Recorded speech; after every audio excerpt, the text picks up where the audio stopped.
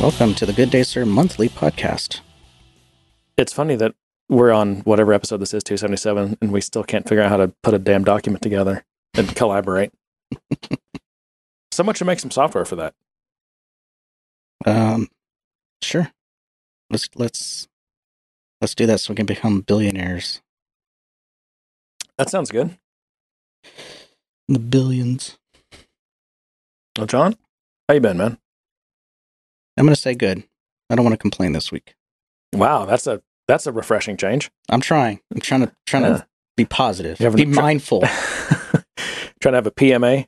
So I can be a billionaire like Benioff and Jobs, who were all mindful and meditated and hung out with monks. That must be the key. Must be. Because there's not billions of people who meditate who are in poverty. So it must be the meditation. It's not poverty, it's happiness that I'm trying to... It's not riches, it's happiness. Right. Well, what do you want to start with today?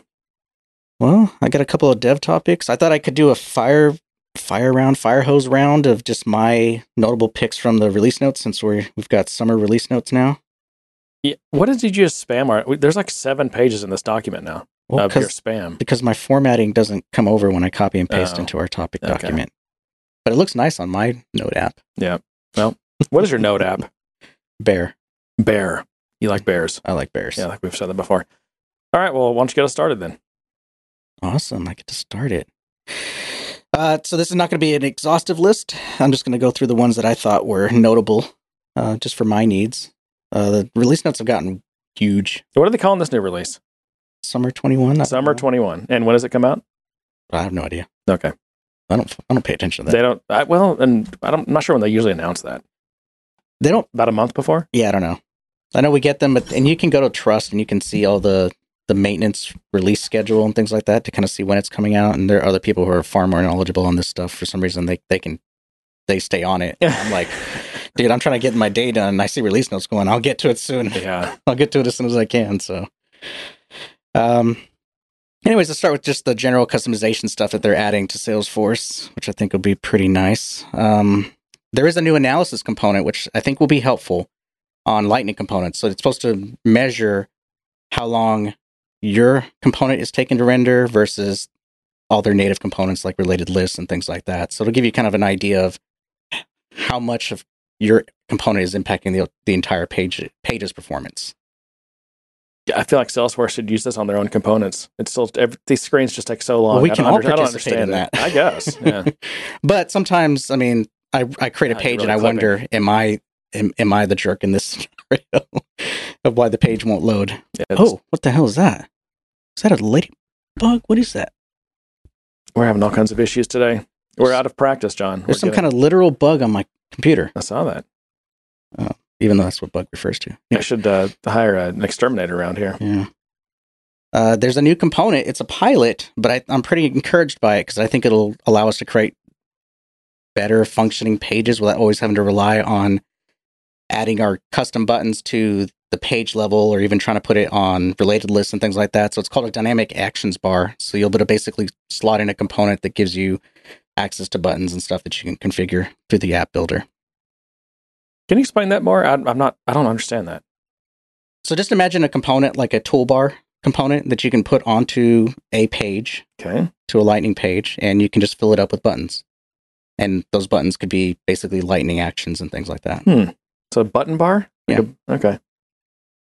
Right now, our main way of adding buttons to a screen is you have to go to the page layout and you have to add it to one of the existing places where there's actions. So that would be at the top on the record page, and then of course it does that drop-down thing or things like that. Because this is a component and you can kind of customize the screen and the different components, you can kind of put buttons closer to where they need to be. Okay. So those kind of scenarios. Yeah.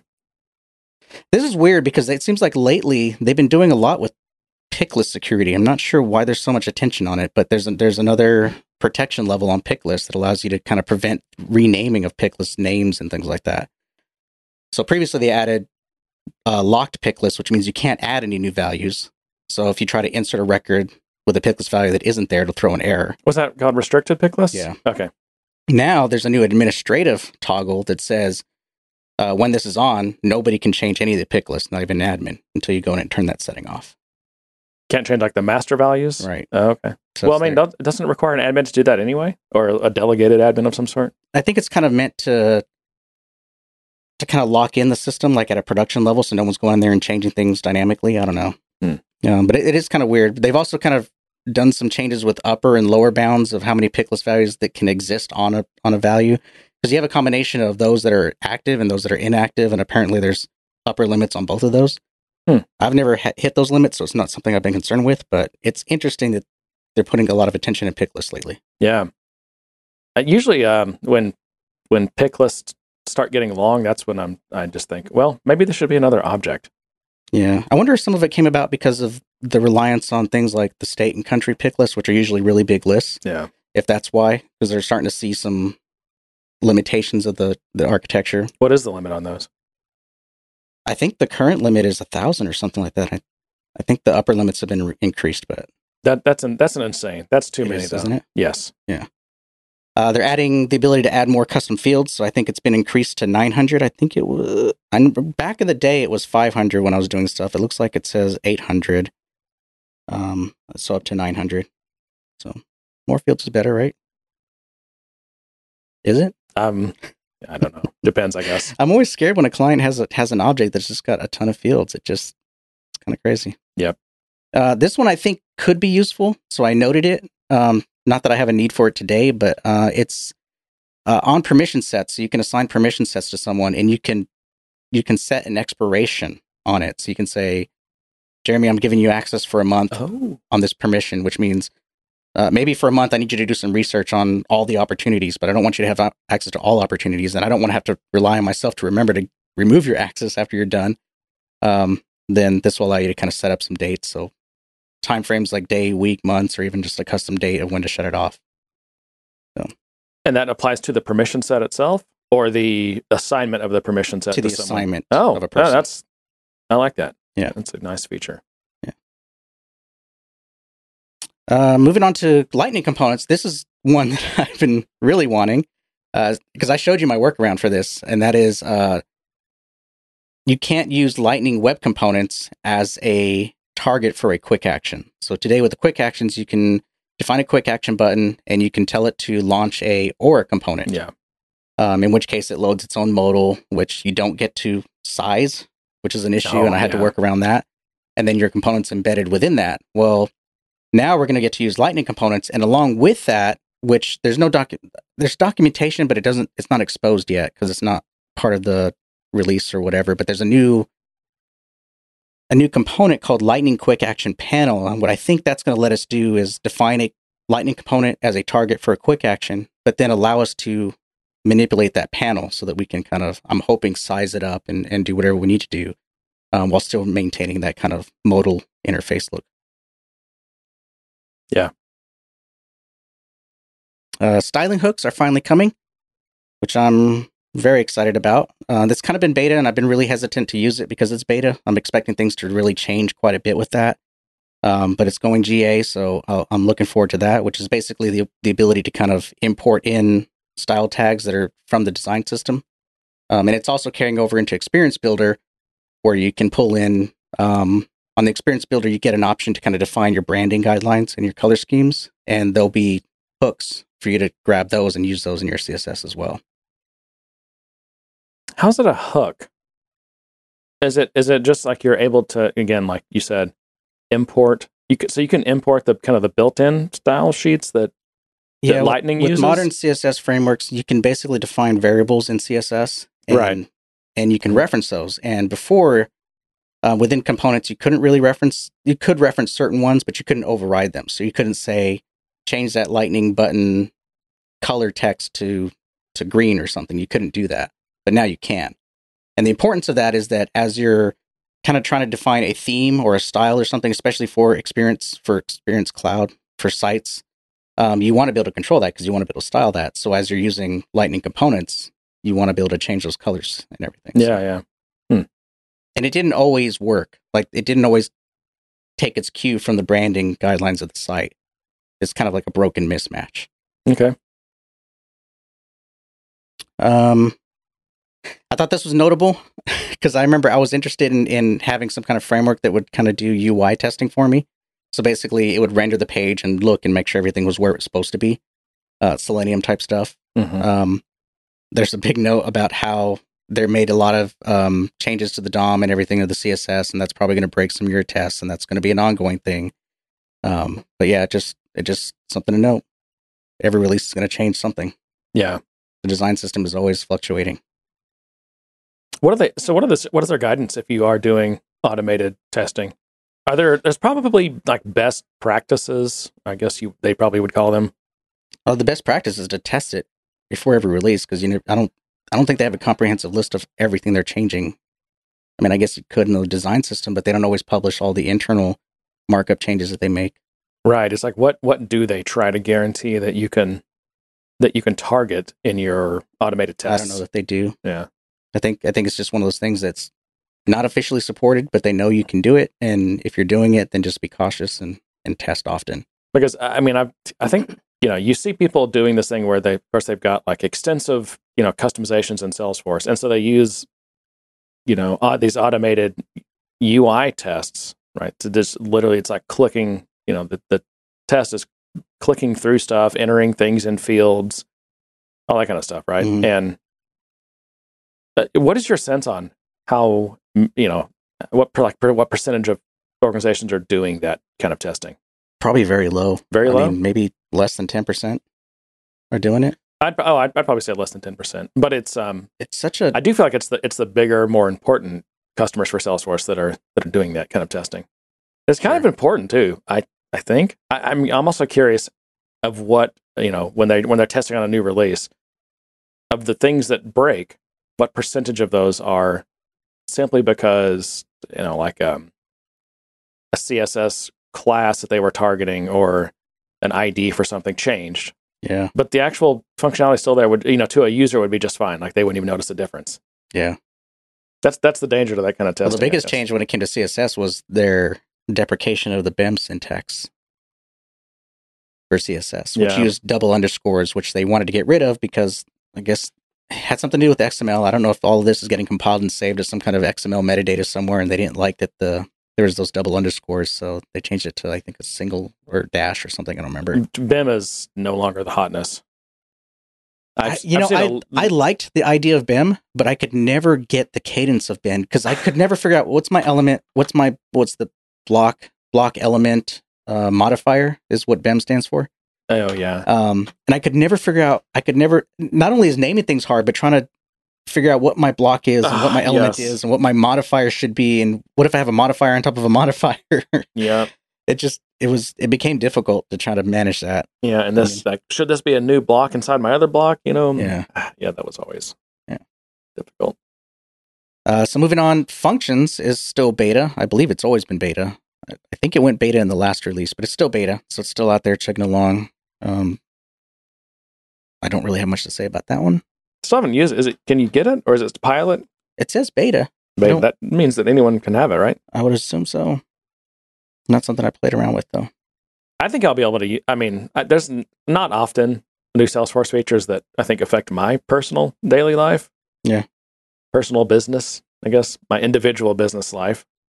But I think that's one I'm hoping I'll be able to use quite a bit. I think so. I think with your integration work, and I think this would be a natural carryover because you're so non-Salesforce development focused right now. Yeah. I think for I don't know, longer running jobs and different types of stuff. I don't know if they intend it for that, actually, long running jobs. But there's just some things that are difficult in what is Salesforce called? Is it batch? No. I guess it's batch. I guess batch. Yeah, I think batch. I see it more as an advantage of, and maybe I'm wrong, but I think about, shared library, or not shared libraries, but access to libraries that you don't have access to in Apex for certain things. Oh yeah, for sure. There's so much stuff that, man, it's like, if I just had, could do Python or Java or something where you've got just these really massive these domain-specific languages that are for this particular niche of a thing. Yeah. That, if you use it, you can process that in milliseconds, where if you had to replicate in that Apex, it's 2 or 3 seconds. Or there's just things you're not going to do. Yeah. You just can't do. So many things, actually. Yeah. Like maybe a CSS parser or something. Right. This one's good. Transaction finalizers will be GA, so we'll get to wholeheartedly start implementing those. So that'll be nice. So that's the finalizer action that'll happen after your async jobs have finished. And I think that happens without, even if there's an error or anything like that, you still get your finalizer. This is what I call a queuable finalizer, because from what I can tell, that's the only place you can use it is to finalize queuables. Yes, that's my impression as well. And unless they changed it, that was always my understanding after being corrected on what it was for. I think transaction just sounds better. It sounds more businessy. It does. And less like you're waiting on stuff. Yeah. Another one is, and this is a pilot, but I think it could be interesting, and it's a new mode for database operations, which lets you say that I want to conduct this operation, whether it's a query or a DML operation, as the user. So right now in Apex, once you're doing DML operations, it does have context of who the user is, but it's technically running it under a system command or under that system context. So this will officially lock it down as that particular user. So if you're trying to do something with data they don't have access to, it should throw the error. Okay.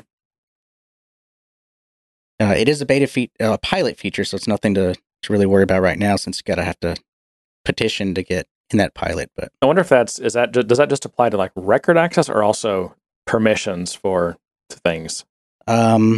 So the note here says that it's for database query methods, search query methods, and database DML methods like insert, update, upsert, merge, delete, undelete, and convert lead. Okay.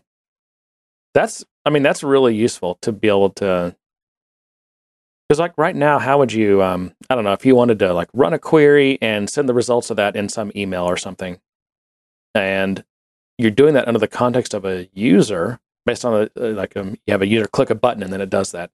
Mm-hmm. I guess, so currently if you say with sharing and you run that query, you're only going to get things that user has access to. There's other SOQL commands that I think that you can use, because you can query as system context. You can query data that the user doesn't have access to in fields. But you have to do without sharing, right? Yeah, this one's gonna take some exploring to understand where it's good to use. Maybe the big difference is with that you it's not just whether you want the context user or system. You can actually pick an arbitrary user. No, you can't? Yeah. Okay. That's what I thought too, but I specifically looked for that language and it's not. So it's basically just whether you're running this operation under the guise of the system or under the user context. Yeah. And I guess there's different scenarios where this could be an issue. I'm thinking mainly Lightning in that context. As opposed to Visualforce, which should already have that context in every other place. I'm thinking that interface between the Lightning interface and your Aura-enabled methods, which I wish they would change to not say Aura, but essentially your API between Apex and Lightning Web Components. I think that's where this probably comes into play. Yeah, because Visualforce did a lot of that, especially like with field level type stuff. Yeah. This one I'm looking forward to because I've written my own access to build the navigation component. So if you're not familiar, in Experience Cloud... and this is Community, right? Communities? What used to be Communities? Experience Cloud. You can define a navigation menu. It's part of the normal standard thing. But there was only one native component that would render that. So if you wanted to create your own navigation component with your own rendering style and everything, you had to build a custom component. And if you were in Aura, you could annotate with an implementation that would allow you to use that, and it would become part of the normal thing. But with Lightning Web Components, that interface isn't there. So you basically have to build it, and you have to query the underlying objects to get all that data. Which turns out is probably 2 or 3 different objects, especially if you're going to make it multilingual, because then you have to factor in the language and then pull in the translated value and map that back and all that kind of stuff. So there's a new, on the Connect API, the Apex version of the Connect API, and on the REST API version of it, there's a method for accessing the navigation menu. So you should be able to just call a method and have it return everything, including the image URL that goes along with that navigation menu, which is something that was very difficult to do if you're querying, because from what I found, it took, I think, 4 or 5 hops to finally get what the actual image URL, or at least where the image URL ID is, before I could then build a URL string. So that should help out a lot. Salesforce is continuing to deprecate older releases of the API. In fact, after summer 22, APIs from 7 up to 20 will be removed, and REST 20 will be removed, and bulk 16 to 20 will be removed, meaning you won't be able to access those versions of the API anymore. Wow. Yeah. Which I guess they're probably sending out notifications that, if they detect you using those. Yeah, I'm sure they'll send out notifications, but there's also going to be a warning message in the API message itself. If you're looking at the logs, you should see a return warning message back that says, this is being deprecated. If anyone's looking at those. Right. My bigger fear is that I've written something years ago that's still running somewhere and still using it. And I mean, hopefully someone's getting those admin emails, though, because they're probably sending emails to admins if their org has been using the old versions. Yeah. So this is interesting with packaging. It's not something I had thought of because I haven't really needed to do patch unlock or second generation packaging patches, which is something you could do with first generation packaging, which was kind of a pain and kind of a beast because it actually involved a whole new org. But there's a way to flag your packages as being part of a branch. So we know that second generation is source based or source control based. So now you can basically say, this is the branch for this version of this release. So that allows you to say, release 1, here's the branch for that, and you can continue to make modifications and patches to that. Or maybe you just have a separate branch for each patch, and you can keep doing that. So that just allows you to kind of better manage your code and your packaging. Not something I put into use, but like a version control branch or a different kind of branch? Like a version control branch, yeah. It's very tough enough trying to keep my branches straight. Can't tell you how many times I thought I was in one branch and or stupid me was doing git branch -b my name trying to create a branch, and that doesn't work. Oh yeah, git checkout. Yeah, I've done that. I'm like, why isn't this working? I felt dumb. I kind of don't like that branch. They shortcut branch operations to the checkout command. Yeah, I mean, it is kind of weird, isn't it? I mean, I get the reason. It's a common use case. Mm-hmm. Like I want to create a branch and check it out now. Right. But I don't know. It does lead to confusions. Yeah. I still, one of my biggest problems is, if there's a project with, several different branches, so you might have your typical long running branches. So you've got master, depending on how you use that. You've got dev. Mm-hmm. You've got I don't know, maybe there's a branch for different environments. Like you might have a UAT branch or something, or a QA branch. Yeah. So and it will always point to whatever's in that environment. And then on top of that, you might have feature branches.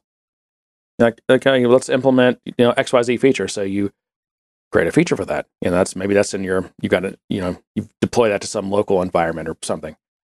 And then just remembering, I guess, what and especially when people are like, oh, let's go ahead and deploy your feature XYZ. Let's go ahead and get that in UAT. I'm like, well, wait a minute.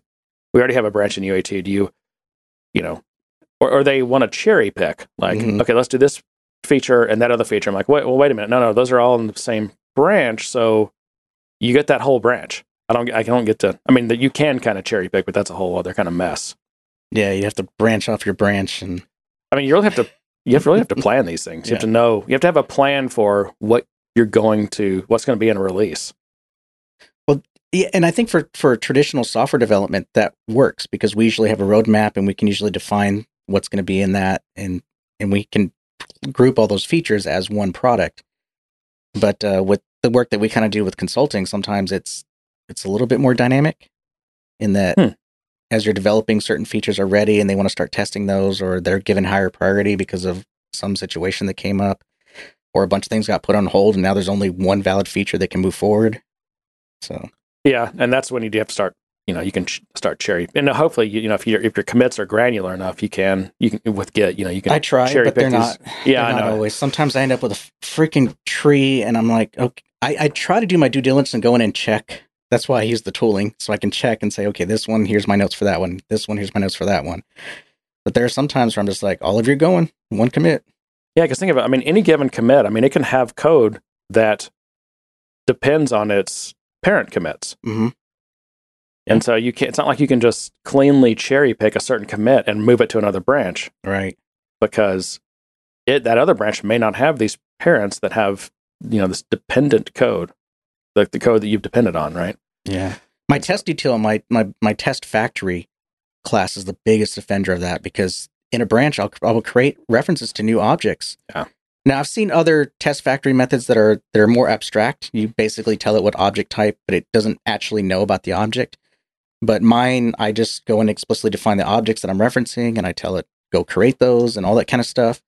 Well, that becomes a problem when I need to release that test class along with another feature, but there's other parts of it that aren't going to be released in terms of metadata objects and things. So that's been an issue for me. Yeah.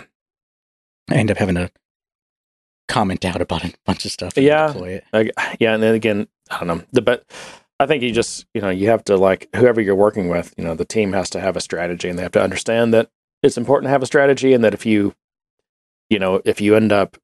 strategy ends up not being sound, or your plans change a lot, it could be painful. Yeah. We'll put a pin in that, because we're going to talk about that next Tuesday with the team. Are we? I think it's Tuesday. Oh, okay. Good. So MFA, multi-factor authentication, is being postponed. The requirement to the forced requirement that would enable it. You can still opt in and enable it now, which of course Salesforce is asking you to do. But they're going to delay the strict enforcement till spring 22. So I guess you get a year.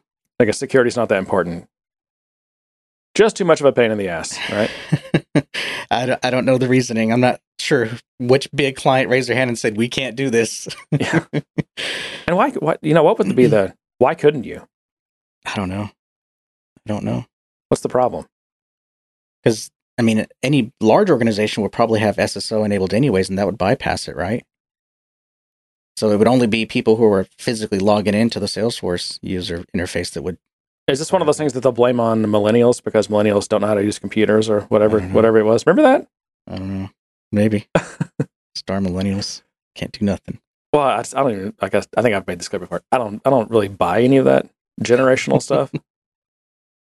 It's just Scott, quit blaming stuff on millennials. No, it's easy. It is easy. I know. So the next one is Scratch org shapes on Scratch orgs. It's beta. I don't know if that's a change from last time. I thought it was beta last time. But either way, it's still a beta thing, which I'm looking forward to be GA. Because right now I would really like to be able to create Scratch orgs from my client orgs by enabling their hub and shaping like their production orgs, so that I can do things specific to their licensing, their features, those kind of things. Can't do that with Scratch orgs yet? Well, yeah, you can. But you have to manually set it up. So, you can just say, make it like this other environment. Yeah. That's kind of cool. I guess just, if whatever environment that you're telling it to copy the shape of, if that ever changes, that you're going to get that in your Scratch org too, I guess. Or maybe then only the next time you create a Scratch org. Probably doesn't affect, existing Scratch orgs. Or maybe it does. I don't see how it could, actually. I don't think it could. No, it's point in time. At the point you create that Scratch org is when it takes the shape of it. It's not something I've put a lot of thought into, but it's not something that I can see valuable, but I haven't put the time into understanding all the nuance of it. So I remember when I used to think, man, the Java world is just so much more complex than Salesforce. And now it's like, man, the Java world is so simple compared to Salesforce. It is so much more complex in Salesforce nowadays. Well, it's interesting how simple things can be when you have one known build. That's true. Or when you have a known build. Yeah. Speaking of BEM, the deprecation of the double dash in BEM has been postponed. It says indefinitely, I think. Yeah, the deprecation has been postponed indefinitely. Man, people are not wanting their cheese moved. No, they're not. Salesforce getting a lot of pushback. So yeah, it'll still be around, I guess, for those legacy folks. I've tried to move on, but there's a lot of just stuff that I've written in the past that are using those still. It'll break, right? Yeah. But you're not using hooks. You're able to access it anyway? In terms of these new hooks you're talking about. Well, yeah, I mean, if I had still had access to that code and those orgs and those clients, then yeah, I could go in and update it, but I don't anymore. I've moved on. Yeah. I mean, there's stuff back when Aura was a thing and Visualforce, you enabled the design system in the Visualforce and you were using the tags directly. I bet my old Visualforce still looks the same. Yeah, I'm sure it does. Still ticking along, huh? Well, Visualforce, I mean, I guess one of the good or bad things, but if you didn't want to get into doing much custom styling, it just inherited whatever Salesforce's current style was. Yeah, and wasn't bad. It was okay. Did pretty good. It looked like business software, You're not going to win any awards, but it gets the job done and it looks kind of native. Yeah. Well, I've already talked about the design tokens and the color system. So with the design tokens, Salesforce did do a lot of work to improve their color system. Which is basically going through all the colors and making sure they had proper contrast, which is something the current design system did not have. In fact, I have to tweak for the experience sites that I'm building. I have to tweak some of those because the contrast isn't good enough to pass. And that's just using some kind of tool to check for that. I was about to say I'm just using Lighthouse right now. If I was to use something else that would be a little more stricter about it, it'd probably flag a lot more things. But Lighthouse is pretty lenient. What does it look? Does it just look at color of text compared to its background? It looks for usages of colors that are known to not have a good high contrast. So it's not like it's actually doing any major analysis. It's just reading it and looking at what it can find. It's also looking for missing things like tags or titles or ARIA labels and things like that. The general accessibility stuff. Yeah, general accessibility stuff. Yeah, nothing concrete. But if I was to run a true analyzer, which I'd have to pay for, it would tell me a lot more things. Well, forget that then. Yeah. I already saw your wallet clench. But yeah, there is a link to the Medium article, which has been around for a year. I think it was released back in August, and I read it. The what? Media what? Medium. A Medium article. Gotcha. Where Salesforce posted kind of their reasoning and their analysis of the color system, and then it shows, I think it's an image, but all the color schemes all the colors that you'll be able to use. When's Salesforce going to move its Medium blogs to Substack? I don't know. What's the difference between Medium and Substack nowadays? I don't know about Substack. Really? No. Oh, wow. Okay. We'll go look at it. Whenever I learn about it, they'll do it. No, they're moving everything to their own help system. Oh, I'm not sure about that. That's what it seems to be doing. They're going to move their Medium blogs to help. Oh, I'm sure those will just sit there, but I don't know. Maybe. Sorry. Sorry, this link is taking a while to load. This is something I never paid attention to, but I probably should have. So whenever you get to a site, it gives you a generic, whenever you go to a page on your experience site that isn't recognized, so someone's in there typing around or goes to a dead link. I think it would just show a generic 404 page that was blank or something. But now there's access to customize that page. So there's some tooling there. Custom 404 response. Yeah, that's always been there, but I think customizing. I think before it was like a standard Visualforce page or something you would modify or something, but now there's an actual Lightning builder tool for managing that. Again, it's not something that's always top of my mind, so I always forget to modify that and style it. Yeah. So it always ends up being the default. So maybe with it being in the builder, I'll remember it this time. You got a lot of stuff, John. I'm almost there. This is mainly site stuff. They're paying more attention to the accessibility of sites. So now there's some places to add assistive text to images. So whenever you add images to the assets of your site, you can start annotating the description text. So that's for readers basically to be able to understand what that image is. And what does it do? Does it put it in, anytime you use that image, it just puts in the, like, what is it, the alt text and the title or something? Yeah, it should put it in the alt text. Okay. And this one's interesting. This is the last thing I'll talk about. Yes. No, it's not the last thing I'll talk about. But so this was a bit confusing because we have this template called the LWR, and ever since it was announced, it required access to the Salesforce CMS licensing, which is their kind of content management system license that you have to have. And I believe in previous releases, there was also a template called Build Your Own LWC. But it looks like they've abandoned that, and they're going to allow us to use the LWR without the Salesforce CMS licenses. So basically, in summer, everyone will be able to get to use that Build Your Own template, parentheses LWR, which basically allows you to have a completely Lightning Web Component experience site. Currently, today, if you want to do things like style the theme and the position and layouts, you still have to go back to Aura components and use those implementation libraries or whatever they're called. This sounds so complex. Well, the way I have to do it today is I use the Build Your Own template. But if I want to change the layout of the head, or have like a global header and a global footer, or change how responsive those are to sizing and positioning, I have to create that template in Aura because it's the only one that has the hooks, the library hooks to enable that. And then I drag and drop my components into that. So it's kind of this living foot in both worlds type thing. And so this will allow me to focus purely on LWC stuff, which will make my life much easier. So I have a question for you.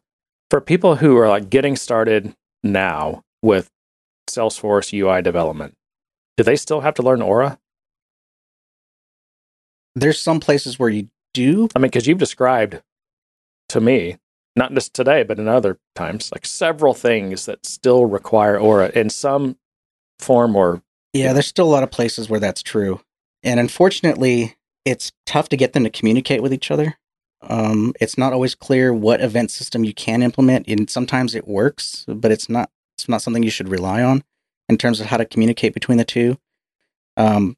So we have different event systems that we try to hook together and apply. I didn't see that the LMS, Lightning Messaging Service, it's been beta.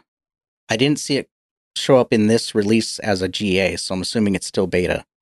But last release, it was a beta, which is kind of disappointing because I really need that to be enabled for experience, because right now I have my own custom-built event system, and I'd really rather have the native supported messaging system, which allows you to define a channel, which is kind of weird because you have to do that with metadata. There's no interface to say, here, create this channel. You have to create the XML metadata for the channel and then push that.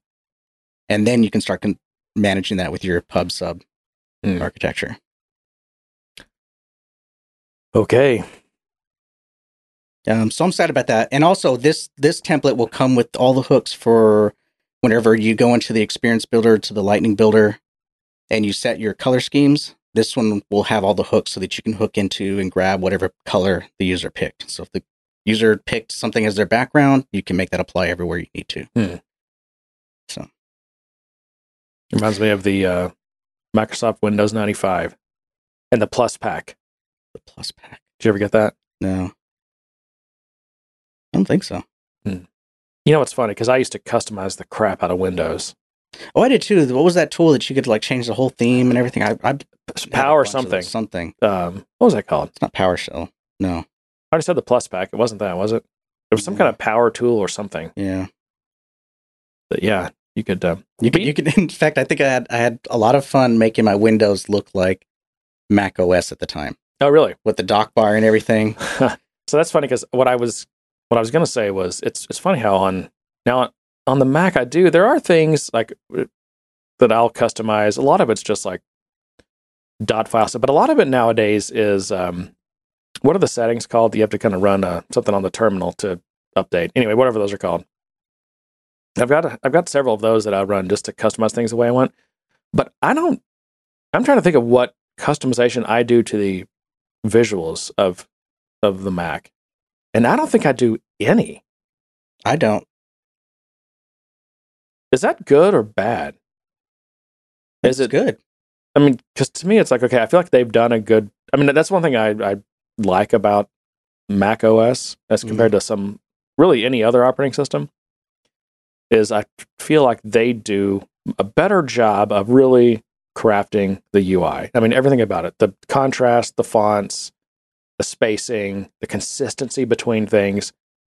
And I'm like, I'm not going to improve this by getting in there and jacking around with stuff. Yeah, I think so. I mean, I've tried to put the toolbar on the left and right and all that kind of stuff, but I always end up putting it back where it was. It just fits better where it was. The one thing I do is I have the transparent menu bar at the top, just so it kind of blends in with my background a little bit more. But those are just little tweaks. I'm not like, well, that's default, right? I think I turned that off. Maybe I don't. I don't know. I don't remember if I'd made that do that or what, but I remember at one point it was a setting and I made it do that. But either way, yeah, there's like one of these kind of behind the scenes settings that you can set that to turn off like the transparency, but behind things. Yeah, I guess that bothers some people. I don't know. I've never gotten a lot of value out of that. I don't think. Well, depending on if it's transparent and there's not enough, if there's too much opacity, I think is what I'm trying to say, then you might not get enough contrast, so you can't read what's there. Oh, I don't think you can ever read what's there, can you? It seems way too blurred to me. But it's just it's. I just mean between your background color and the text of whatever you picked. Yeah, okay. Yeah. Like if you picked an all black background and your text is still black and it's maybe got a little bit of opacity with the white and it's not enough to make it readable. Yep. Oops. Have you ever tried the? I think this might be just a phone thing, but that reduce motion or something like that?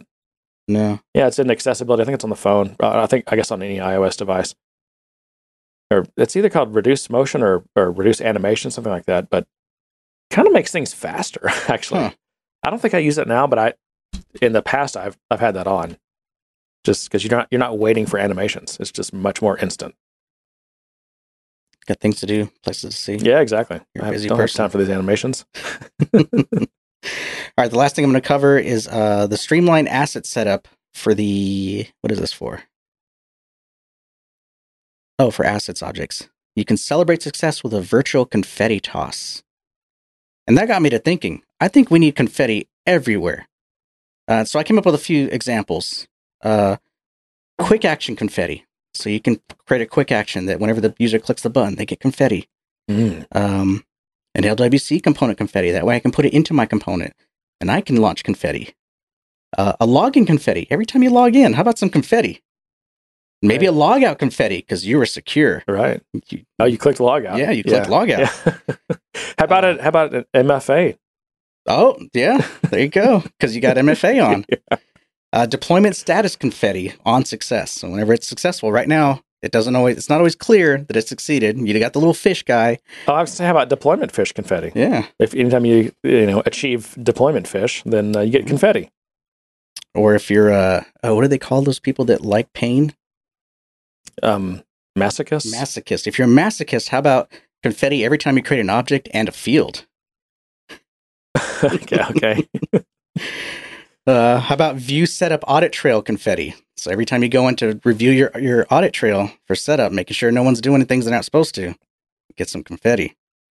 John, I think you've just secured yourself a job at Salesforce. I did. Yeah. I'm thinking at least VP level. This one's going to clinch it. A trailhead badge after receiving 100 confettis. Oh, wow. But when you get a badge, you get confetti for that. Oh, double confetti. I think we might have just created an infinite loop, though. We might have. Yeah. That could be a problem.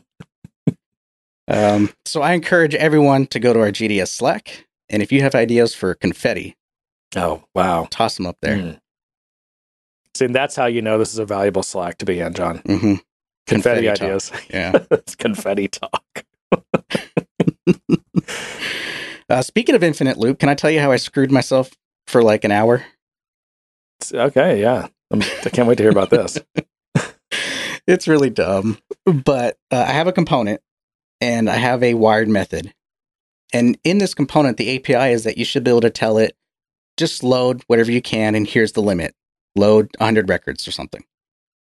Or you can tell it, load these specific records. So there's an API property where you can say, here's ID 1, 2, 3, go load those. If you don't, then the UI presents a list of options, and you can pick the ones you want to display. So you can get everything or a limit, or you can pick the ones you want to display. Okay? Kind of make sense? Yeah, I think so. Well, Stupid Me mapped the option selector, so it's basically a group checkbox that lets you say, I want to see this, to the wired method instead of the API property that came back. And they're both named very similar. One of them is selected IDs, which is the one that should go to the wired method. The other one is just selected, which is what the selected option group maps to. And so every time I loaded this component, Salesforce would freeze. Nothing would happen. JavaScript is my PC fan is going crazy, and I could not figure it out. I kept going through everything. I disabled and commented and uncommented things until I finally found that, and boy, did I feel like a darn idiot. Mm-hmm. I hate those. Yeah. All right. Anyways, just be careful about your wired properties. Well, you've been talking a lot, so let's Yeah, I need a break. Let's do some audio content. Hopefully this will work. This is interesting. It was just Benioff talking about his Uncle Larry. Let's see if this works. Come on, Internet. I love how fired up you are. And I do want to directly ask you about Oracle because they are a big rival of yours. I mean, do you wish that you had made a play to have the cloud contract with TikTok? And do you think it's a big win for them? Well, you know that Larry Ellison is my mentor. He was my first investor at Salesforce. He was my first board member. There would be no Salesforce without Larry Ellison. I am absolutely indebted to him. I am very grateful to him. We're very close friends. And Larry has a huge vision for the world. He is an incredible executive, and you should never sell Larry Ellison short. Everyone in the world knows that. That's a very complimentary of Uncle Larry. It is, but when they say TikTok is on Oracle's cloud, Salesforce doesn't offer that kind of cloud. But you think news dummies understand that? Okay. News readers? I just couldn't get past that point. I was like, well, of course they didn't go to Benioff. She's just reading what was on the prompter. Okay. So, look, I don't understand everything that's going on, but wow, I'm so impressed by seeing, them and everyone else make these aggressive moves, because I'm mostly worried about the companies that aren't making aggressive moves. I'm calling CEOs who are friends of mine who are in paralysis and who aren't making moves. And I'm saying, look, you've got to get into participation. You've got to get out of paralysis and into participation. AKA spending a bunch of money on IT. Digital transformation. Buying companies. You have to become relevant. Larry Ellison is the master of relevance. This is a move to make him relevant. This is so important. And by the way, he's giving you a master class in relevance. And 3, you have to enable your organization in new ways. Let me tell you, we're having, weekly all hands calls with tens of thousands of employees every single week. We haven't done that since we were a startup, because we have to enable people in new ways. These ideas, participation, relevance, this enablement, this is what we have to be focused on if we're going to accelerate and go forward. And did he trigger you with that word? He just wasn't answering the question. He was just like, he had the speech prepared and he just went off on it. Yeah. Then we have to deliver the tactical plays and success stories to make it happen. And I think some companies are making that happen, and some companies are just sitting back and being too passive. And you've got to look at both of these organizations. Yeah, just for a little bit of context. This was a video that I just came across, but I was just like looking for stuff, and it was last year, but I don't remember hearing this though. I just thought it was nice that he had some nice words for Uncle Larry. Sometimes you have that estranged uncle that every once in a while, like, well, he's actually not that bad. He's a pretty good guy. Now, we've always said that all these tech CEOs, they're all buddies. Oh yeah, and it's just for theater. Yes, and for its media fodder and stock market fodder. Well, obviously, she asked Benioff about freaking the wrong cloud. She asked about the false cloud, Jeremy. She doesn't know one cloud from another. She doesn't know about the false cloud. She doesn't know her pass from a hole in the ground. It's the state of our journalism. Did you get that, John? What? Come on. I didn't get it. She doesn't know her pass from a hole in the ground. Oh my gosh. Everyone in the world just got that joke except for you. No, I'm dumb. Okay. You know what a PaaS is? Throw something? A platform as a service? Oh, okay. Okay, I got that part. Now what's the other part? She doesn't know her pass from a hole in the ground? Okay, I got it. It's a play on the good old saying, right? Yeah. Okay. Okay, got it. Got it. Finally. All right. I clipped a few things. I thought it was an interesting discussion. Hopefully these in the right order. I'm not sure they are, but it was it's one of these Cote podcasts. I think it's Software Talk or something like that. Enterprise Talk. I don't know. But they were talking about, and this is kind of one of our evergreen topics, but it's about licensing of this enterprise software and how we wished were different. Anyway, I'll just play these and we can stop.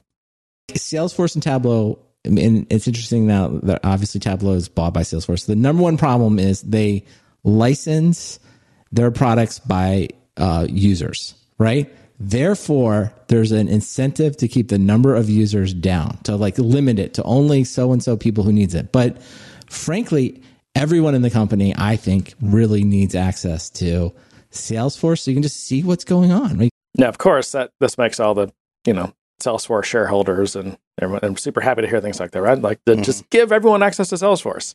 Mm-hmm. Ching, ching, right? To like see what's happening in the deal, right? And like and then same thing with Tableau. It's like, who doesn't, I don't think most companies won't say nobody here needs Excel, right? They do a deal that's like, well, everybody just gets it. It's like, just sort of like, you have to have it. So that's my, my belief is that if Salesforce and Tableau could come up with some licensing model where it's like, no, we want everyone in your company to be using it. That's how you get the most value. And we're going to price it in a way that makes sense. I think the usage of those tools could go up, I think, exponentially. Yeah, I agree. I mean, even with community itself, I mean, that's my biggest pain point as well. It's just, we have schools of varying different sizes that they want to do more with Salesforce. They want to move a lot of the onboarding, the application process, the clearance process, basically the student's interaction with the school from an online degree onto Salesforce. And I want to provide that. But it's really difficult when I have to have the conversation of, well, how many licenses can you buy? Yeah. I mean, you do need to pay for it, That's the thing. I agree. But we're talking about volumes here. We're talking about, things that need to be a little bit more accessible given the audience. And it goes back to just the good old, supply and demand curve. So if you lower the price of something, let's say, you have a big company, 10,000 employees, and 1,000 of them have Salesforce licenses. And the other 9,000 don't because, it's expensive, it's enterprise software, and maybe you don't think they need it quite as bad as the users who do have it. Maybe they wouldn't use it as much. Maybe they wouldn't get quite as much value out of it. Maybe, because he keeps talking, I've got a couple other clips about how, some of the users just kind of need a read-only mode. Right. Type of thing. And so if you did reduce the price, the question is, would you make up that revenue by companies saying, "Oh, you reduced our per license price. We'll just gross that back up to the same money we were spending and just buy more people licenses in our company." Yeah, that's my question though. Would they do that? I think they would. I think there's plenty of cases where they had to make hard decisions on who would have access to Salesforce and who wouldn't. Yeah, and in fact, if I can not segue but interject. One of my questions for you was, someone had asked this on Reddit, is what is the best practice for API integration users? Oh, yeah. And technically, the right answer is every one of your integrations should have a unique ID, but that's expensive. So you end up with one integration account. So whether it's your Tableau or your ERP system and all that, they're all computed, and you don't know who did what because they're all sharing the same account. Yeah. So the right answer is they all do, but because it's so cost prohibitive, they don't. And how many clients have kind of done the kind of sidestep in shared accounts or done things that are inaccessible because they just can't afford the licensing. Yep. Where I think if you can create a model where it's much more accessible for more people to have access and it's less of a barrier, you have a more secure system because people are less likely to try to get around it or share. I don't know. I kind of think that the concern is, okay, fine, we'll cut the price in half for licenses. And then you're not going to have that much more of an increase in license buy. Not near enough to make up the revenue loss. I think that's the concern there.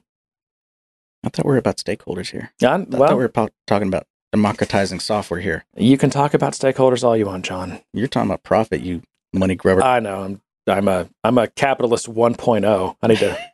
I'm behind the times. Okay, I got a second clip here. Hopefully these are in the right order.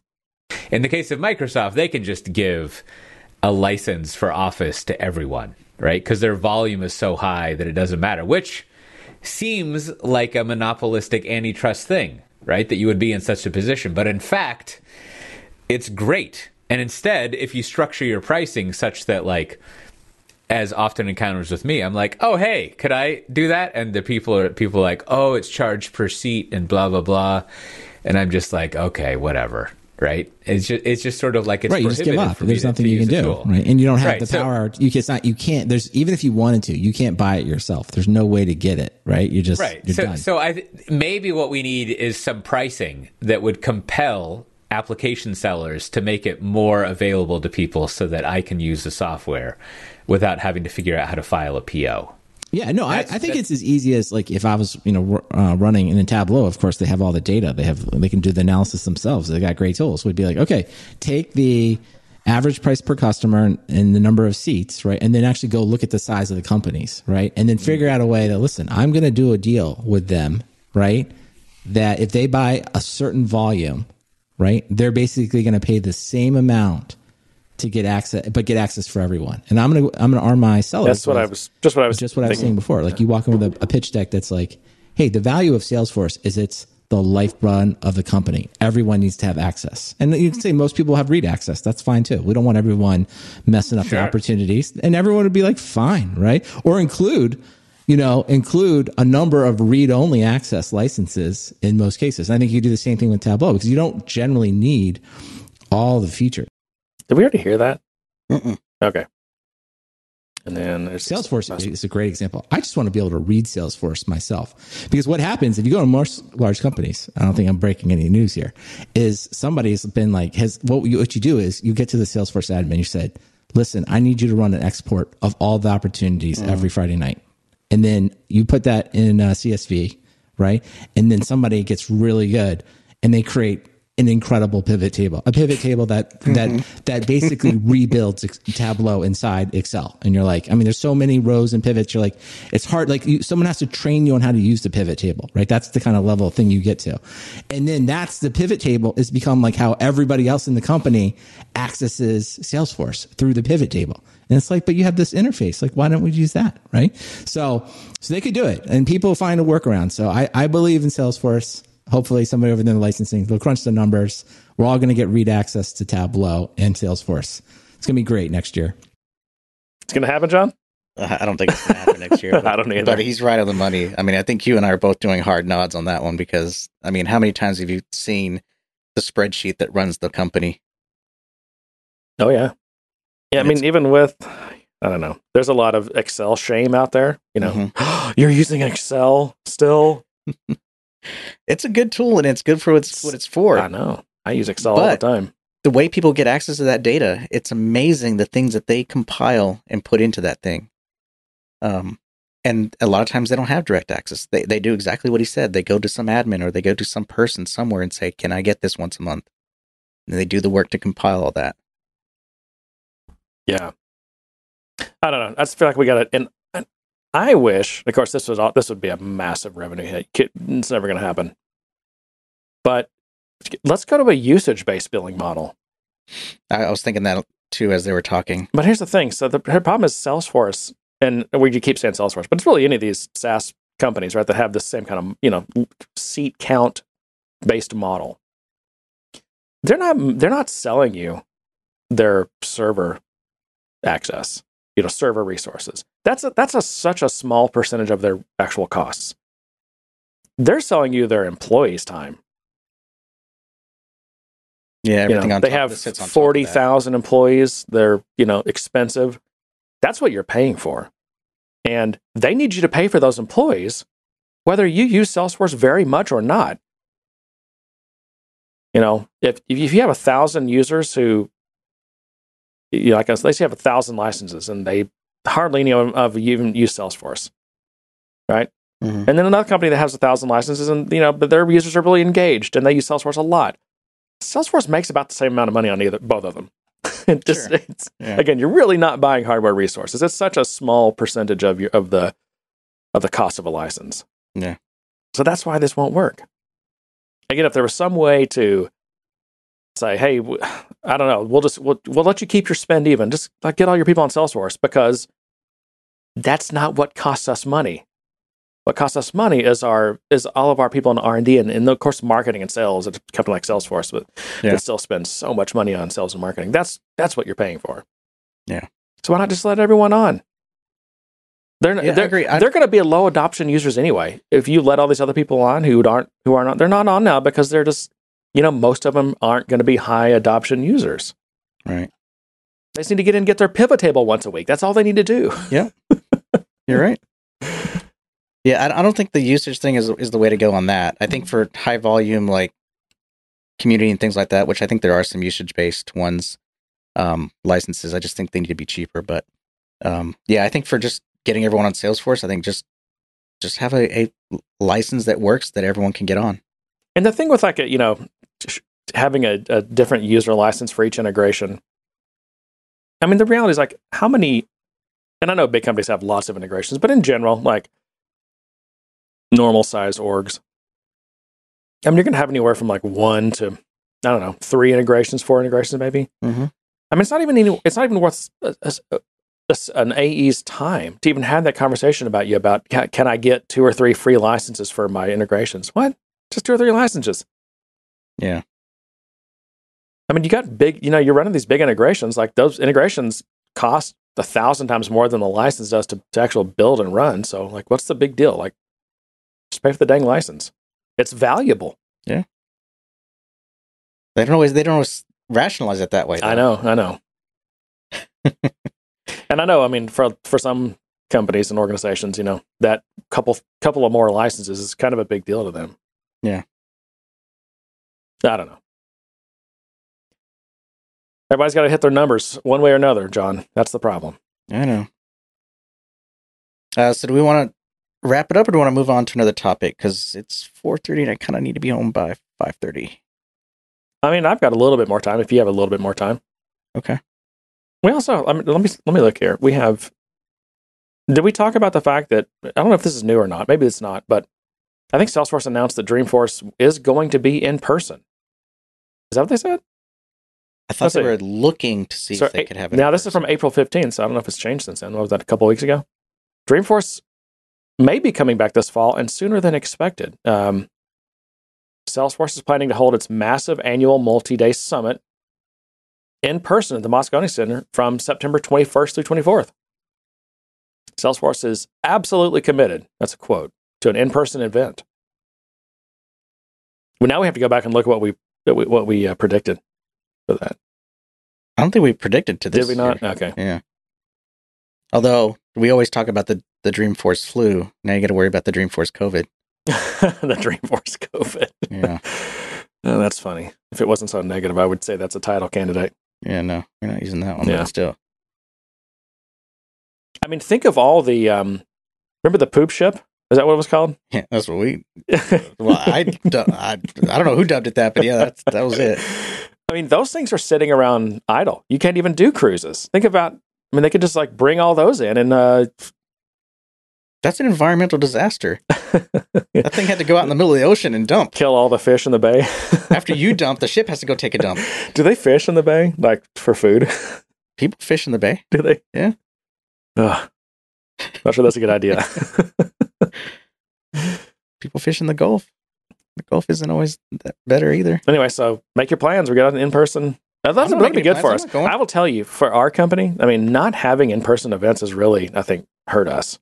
Really? Yeah. I do notice when I'm on some of the calls with the clients that they're very personable people, and they like the personal touch. It's just such an opportunity to connect with people and to make introductions, and to, I don't know. It's just an important part of business that it seems like, even with Zoom and everything that I definitely think things aren't going to ever go back to fully the way they were. I mean, there's a lot of things that used to be, I'm just going to fly there for the meeting. That won't happen as much. But I don't know. I don't think there's any substitute for in-person conferences. Yeah, I think it will eventually get back to the way it used to be. I'm already seeing articles about companies kind of going back on their remote policies, where they're saying everyone can go back, and now they're trying to departmentalize it on these people have to be back, and you have to be within distance of one of our offices if you're going to be remote because we want you to be able to come in type stuff. There's also the flip side of there's people, especially younger people, who like traveling for business. And they like going to different places and they like experiencing that. And also, for me, as an old family guy, I want to be home. Yeah. But younger, I didn't mind going traveling as much. I should point out that a lot of old family people like ourselves also like to get out and travel for business. It's a thing. I'm a hermit. I like to be at home. I am too, actually. I don't know. I don't know. It depends. There's some places I like to travel to. It depends on the destination, I think. Yeah. But I was always bad about it. I wasn't good about taking advantage of where I was at. Like, I spent like 2 years in San Francisco and never went anywhere. Yeah. I'd get off the plane, go to the client, go to my room. I mean, maybe I'd go with a group. Was that the biotech company? I won't say which one, but there's a couple of ones, but that was the biggest one where I spent the most time out there for. But yeah, I'd sometimes go as a group with some of the guys on the weekends and stuff, but I never really took full advantage of it, like I should have. Yeah. You ever fly your family out there for the weekend or anything? No. Yeah. The more I got to know San Francisco later years, like Dreamforce type stuff, which is when I had my family old enough to travel, I didn't want to take them there. Yeah. After getting shouted by random people stalking you, you kind of like, I don't want to bring my daughter here. Yeah. So, let's see. Do I have any other things I really wanted to? There was an article. This is also, I think, a couple of weeks ago, but it was like about the decline of Heroku. Did you see this? No, I saw one about the decline of Docker. That would be at odds with this article, actually. Really? Yeah. I thought I like pulled some highlights from this, but I guess I didn't. Maybe I'm on the wrong thing. Hang on. There we go. So this is an info world, but it's Heroku has long been the gold standard for PaaS, right? For software developers to easily deploy their code without having to worry about the underlying infrastructure. But others see it as akin to a magical fallen civilization with a limited future.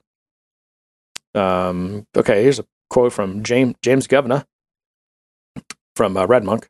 The history of IT is littered with platforms people thought were fantastic that don't exist anymore. It has had a good run and huge influence, but nothing lasts forever. I have a bunch of other quotes too, but we're kind of short on time. But the gist was basically just that I think, there's always been the complaint with Heroku about price. I mean, I just think their model doesn't, once you hit like a large scale, the pricing model may not fit as well. But I think the bigger thing though is things like Docker. They actually mentioned quite a bit Docker and Kubernetes. That has kind of taken over with how you deploy and how you, especially like in a microservice world, orchestrating all these different services that make up your application or your really kind of your ecosystem of applications even. That's how everyone's doing it now. And with things like Kubernetes, the fact that all these different IaaSes, sounds like some weird body part. Sounds like we need to censor that. Yeah. They all have their Kubernetes as a service. And there was like a brief topic on this in the Slack earlier about something about learning Kubernetes or whatever.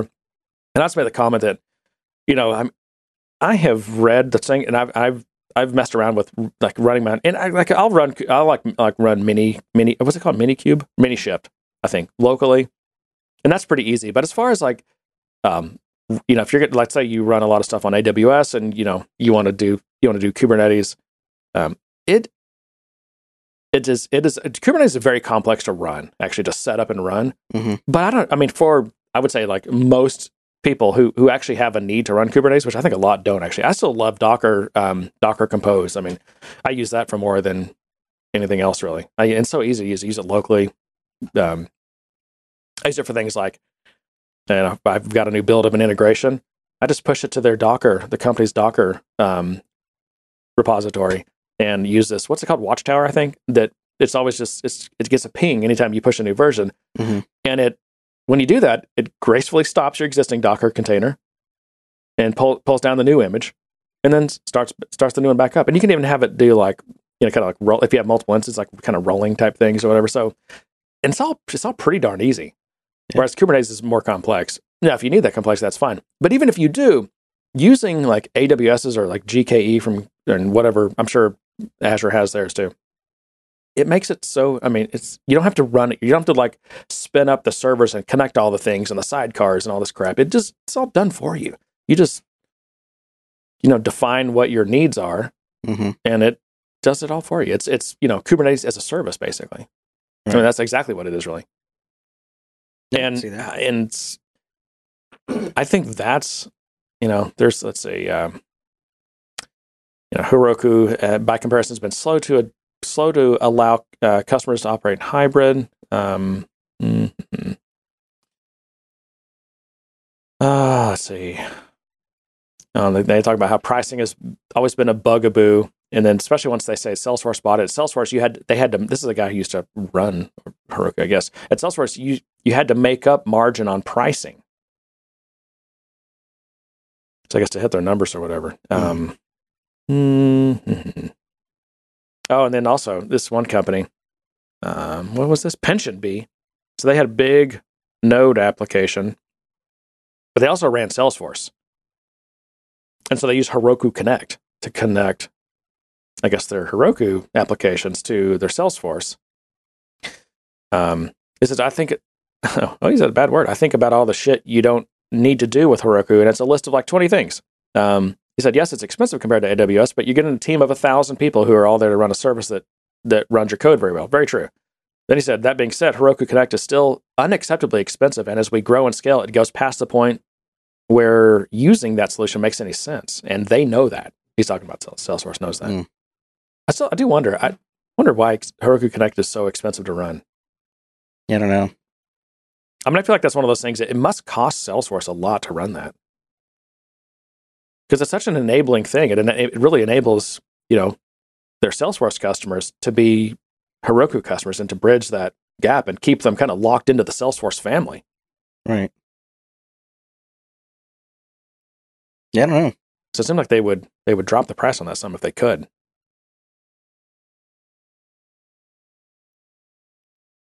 Let's see.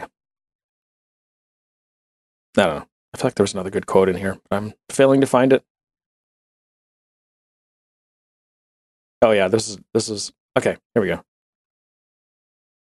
So since Salesforce bought it, the company has steadily grown its revenues, but left the core product largely alone while broad industry shifts occur around it. And then here's the quote. Heroku is like a fallen civilization of elves, beautiful, immortal, beloved by all who encountered it, but still a dead end. It's kind of sad. Yeah. I haven't had to do much interaction with it, but I always enjoy it when I do interact with it. I think it's got a lot of good things going for it. I think the Connect option is definitely expensive. I've had to opt for custom integration versus Connect just for the cost factor alone. If a company's got servers they're hosting anyways, just stick an applet on there or whatever, console app somewhere and have it just move the data. Yeah. Hell, I'm not sure if it's changed recently, but they were basically using the same APIs we were, so it's not like they had any specific, back chain access to everything. I think they probably do. Plus, I've never really used Heroku Connect, but it's got some pretty. So the thing is like you're trying to keep two transactional databases in sync, but it's across transaction boundaries. These things are not sharing transactions. So this gets very hard because what that means is something might succeed on one database and fail on the other, or get behind, or one of the services goes down. And now you got to figure out, well, how in the hell do you? This is the tough thing with integrations. This is one of the tough things. How do you catch up? And there's really no good answers to that. But Heroku Connect's got some kind of like conflict algorithms and stuff. It can if it gets behind or if things fall out of sync or whatever, or you miss some things, it'll actually start looking at records and comparing to see, okay, is it safe to this one changed? Did this one not change? Is it safe to go ahead and, even though it's later in time, can we go ahead and update this record on the other system? So it's got a lot of that kind of stuff built into it, which is really hard to do in a way that's safe. Yeah. And I can see that contributing to the cost, but it also kind of pushes it out of the reach of some people who has a very simple need. Yeah, because especially if they're doing one way. If they're just trying to pull from Salesforce into Heroku so they can manage some mobile app or something, it's it's a bit too much. And then you have things like what's the one that does it for Microsoft SQL Server? DBAMP. And it's like, well, these guys do it for incredibly inexpensive. I mean, I think you can get what's it like $1,300 a year or something like that. I don't know. And I don't know if their conflict resolution is all that great. I don't know. I mean, it's basically a pull and override for a lot of the operations. It's also one way, which is way more simple. Yeah, you're right about that.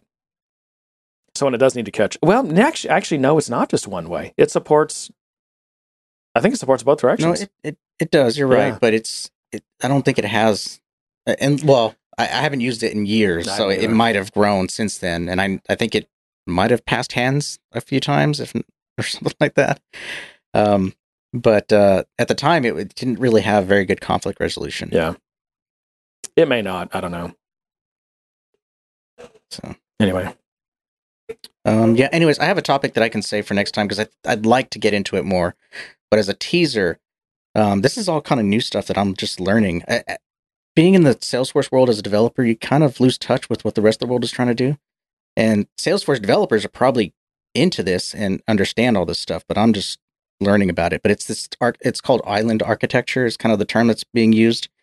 It's also used in conjunction with what's called partial hydration as a kind of strategy for websites. And it's basically taking all of these applications that we have that are very heavy JavaScript, very heavy client-side JavaScript applications, meaning everything gets served to the client, it runs in your browser, and that's how the application runs, to a more hybrid option where a certain amount of it gets rendered and served as static to the user's browser, and only when interaction is required does it start loading libraries and creating those interactions. So it's basically a static site until it needs to not be static. Mm-hmm. So I thought we can get into that a little bit more on another topic.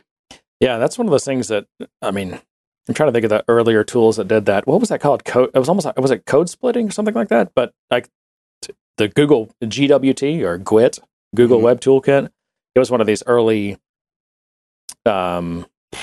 SPA creation tools, I guess. Mm-hmm. And its claim to fame was your Java developers who weren't the web developers could build web apps, like single page applications, and just with their Java knowledge. Of course, how well do you think that worked? Not very well. I don't think it worked. I don't think it ever worked very well. But people did build. You could build big, really big, nice, performant apps with Gwt if you knew what you were doing. Yeah, but you had to know. You had to know. You had to know a lot of web stuff, though. That was a broken promise for sure. Yeah, .NET ASP was kind of like that too. I mean, you basically leveraged all your VB developers and made them web developers. But yeah, you could basically. I mean, the common way to do it was like you would split your application up into almost like different modules, and they would just be loaded on demand. Yeah. So when you first launch the app, or hit the web page and sign in, might load the module just for like the home screen and like the basic stuff. And then if you go into the accounting module or whatever, then it will pull down all the scripts and the templates and all the assets for those separately. Is that kind of what you're talking about? It sounds very similar. It seems like this type of technology is kind of in early days, so there's a lot of nuance to it, which I think is worthy of exploring. And there's some new frameworks that are in the early stages, like not even beta, like maybe say alpha, pre-alpha stages of being built to kind of try to support this stuff, and in a way to try to make them relevant or accessible, trying to support things like React and Vue and all that kind of stuff through some kind of build pack that would basically handle getting all that loaded up and managed. So that would be interesting. Yeah. Because it's especially going to start trying to leverage all the web component stuff that we have now, all of the HTML slotting and templating and all that, and JavaScript importing and all that kind of stuff. So it'll be interesting to pick that apart and see what's going on there. And also just what Salesforce may or may not do in the future with Lightning. Because, I mean, right now it's basically everything's local, everything runs. There's some caching to try to improve performance, but I think this is a possible answer to some of the performance issues. Well, it's also interesting how, and this has been going on for several years now, but the kind of shift back to more server-side rendering.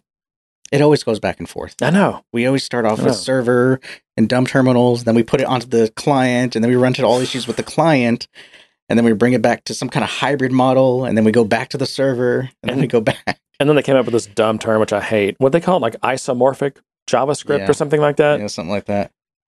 Which, I don't know. I guess that's a purported benefit of having a language that is your client-side and your server-side language. Yeah. So, anyway. Well, let's do a quick check-in on my Salesforce stock, John. So when did I buy this? A month or two ago? Something like that? About right around $1,000 worth. And I'm back up to, I'm total $13 up. Nice. But $10 of that came today. Earlier it was up quite a bit. But I think earlier, in fact, I was almost thought this was a time to buy some. Let me double click on this. Double click into this conversation here. Let's see. Yeah, just recently, like this week. I mean, it's dipped a bunch. And I thought, man, maybe I should buy some more. Good time to buy. If you're looking to buy some Salesforce stock, it's down 25% off its 52-week high still. Oh wow! So if you think it's not all a big scam, then it might be a good time to buy. Maybe. I know. It's so hard nowadays. Is Tesla a scam? Is Bitcoin a scam? Yes. Is all these SaaS, deferred revenue and non-GAAP, are these all a scam? No, they're just very intelligent with managing the tax laws. So I hope they're not a scam because I bought all those things I just mentioned. And to that, no. Okay. Yeah. But we should wrap it up. Yeah. Let's wrap it up. Okay. So, dear listener, if you are not in our Slack yet, please come join us. It's a fun and helpful conversation. And that is at gooddaysirpodcast.com. And you click on community and you just fill out the form and John will dutifully add you. I do my best. He gets a buzz on his watch every time someone signs up. I do. Sometimes I'm sleeping though, so it takes me a bit. Well, I expect you. I don't know. I feel like we should have a guaranteed 15-minute turnaround time, 24 hours a day. Was that an SLA? Yes. And incident response guaranteed. Yeah. We have an email address that you can email us, info@gooddaysirpodcast.com. And actually, the thing to do there currently, because we still have stickers, is we can send you stickers anywhere in the world. Good Day Sir stickers for your laptop or your bag or your, I don't know, your bathroom stall. Property or something like Jeremy does. Yep, your favorite bar. Just you can send us an email to that email address and just include your mailing address and we can send you stickers. Again, I think anywhere in the world. It seems to be working so far. Oh, that one that I sent, I don't know how many, 50 or 100 stickers over a year ago. I forget where I think it was Belgium or somewhere. Those just showed up. They finally showed up. It turns out they've been in the mailroom the whole freaking year. Wow. Yeah. Was that because everything shut down? I think so. Yeah. I'm not sure this person had even gone to work in the past year into the office. But yeah, got the stickers. So if you don't have them at first, check the mailroom and then ping Jeremy. Yes. Check your mailroom. What else, John? That's it. The likes, the reviews, whatever you can do to help. Keep the love coming. Send us email. You can also send us. We always appreciate topic suggestions and questions that we can just use to fill airtime. Those always help. But I don't. We need to be getting more of those. So get at us. And to that, I say, good day, sir. That was too fast. Nothing. You lose. Good day, sir.